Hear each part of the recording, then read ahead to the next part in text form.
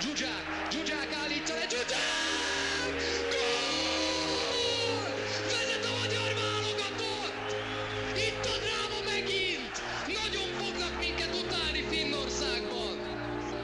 Zsuzsák Balázs! Kleinheisler. Nudge wants it, Nudge has got it. Nikolic, this is dangerous, Nikolic! Kleinheisler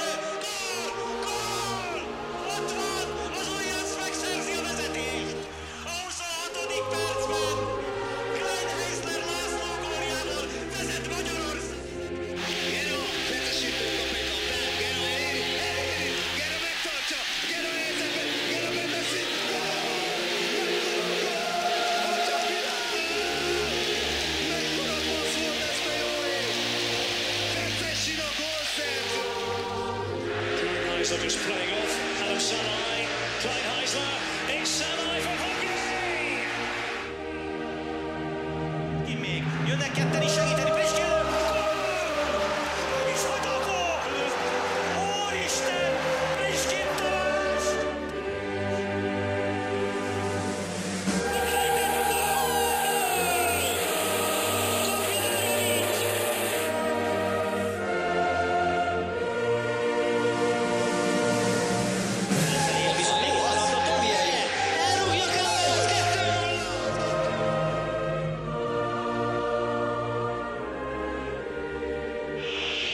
Zsuzsák! Gól! Gól! Gól! 82. perc!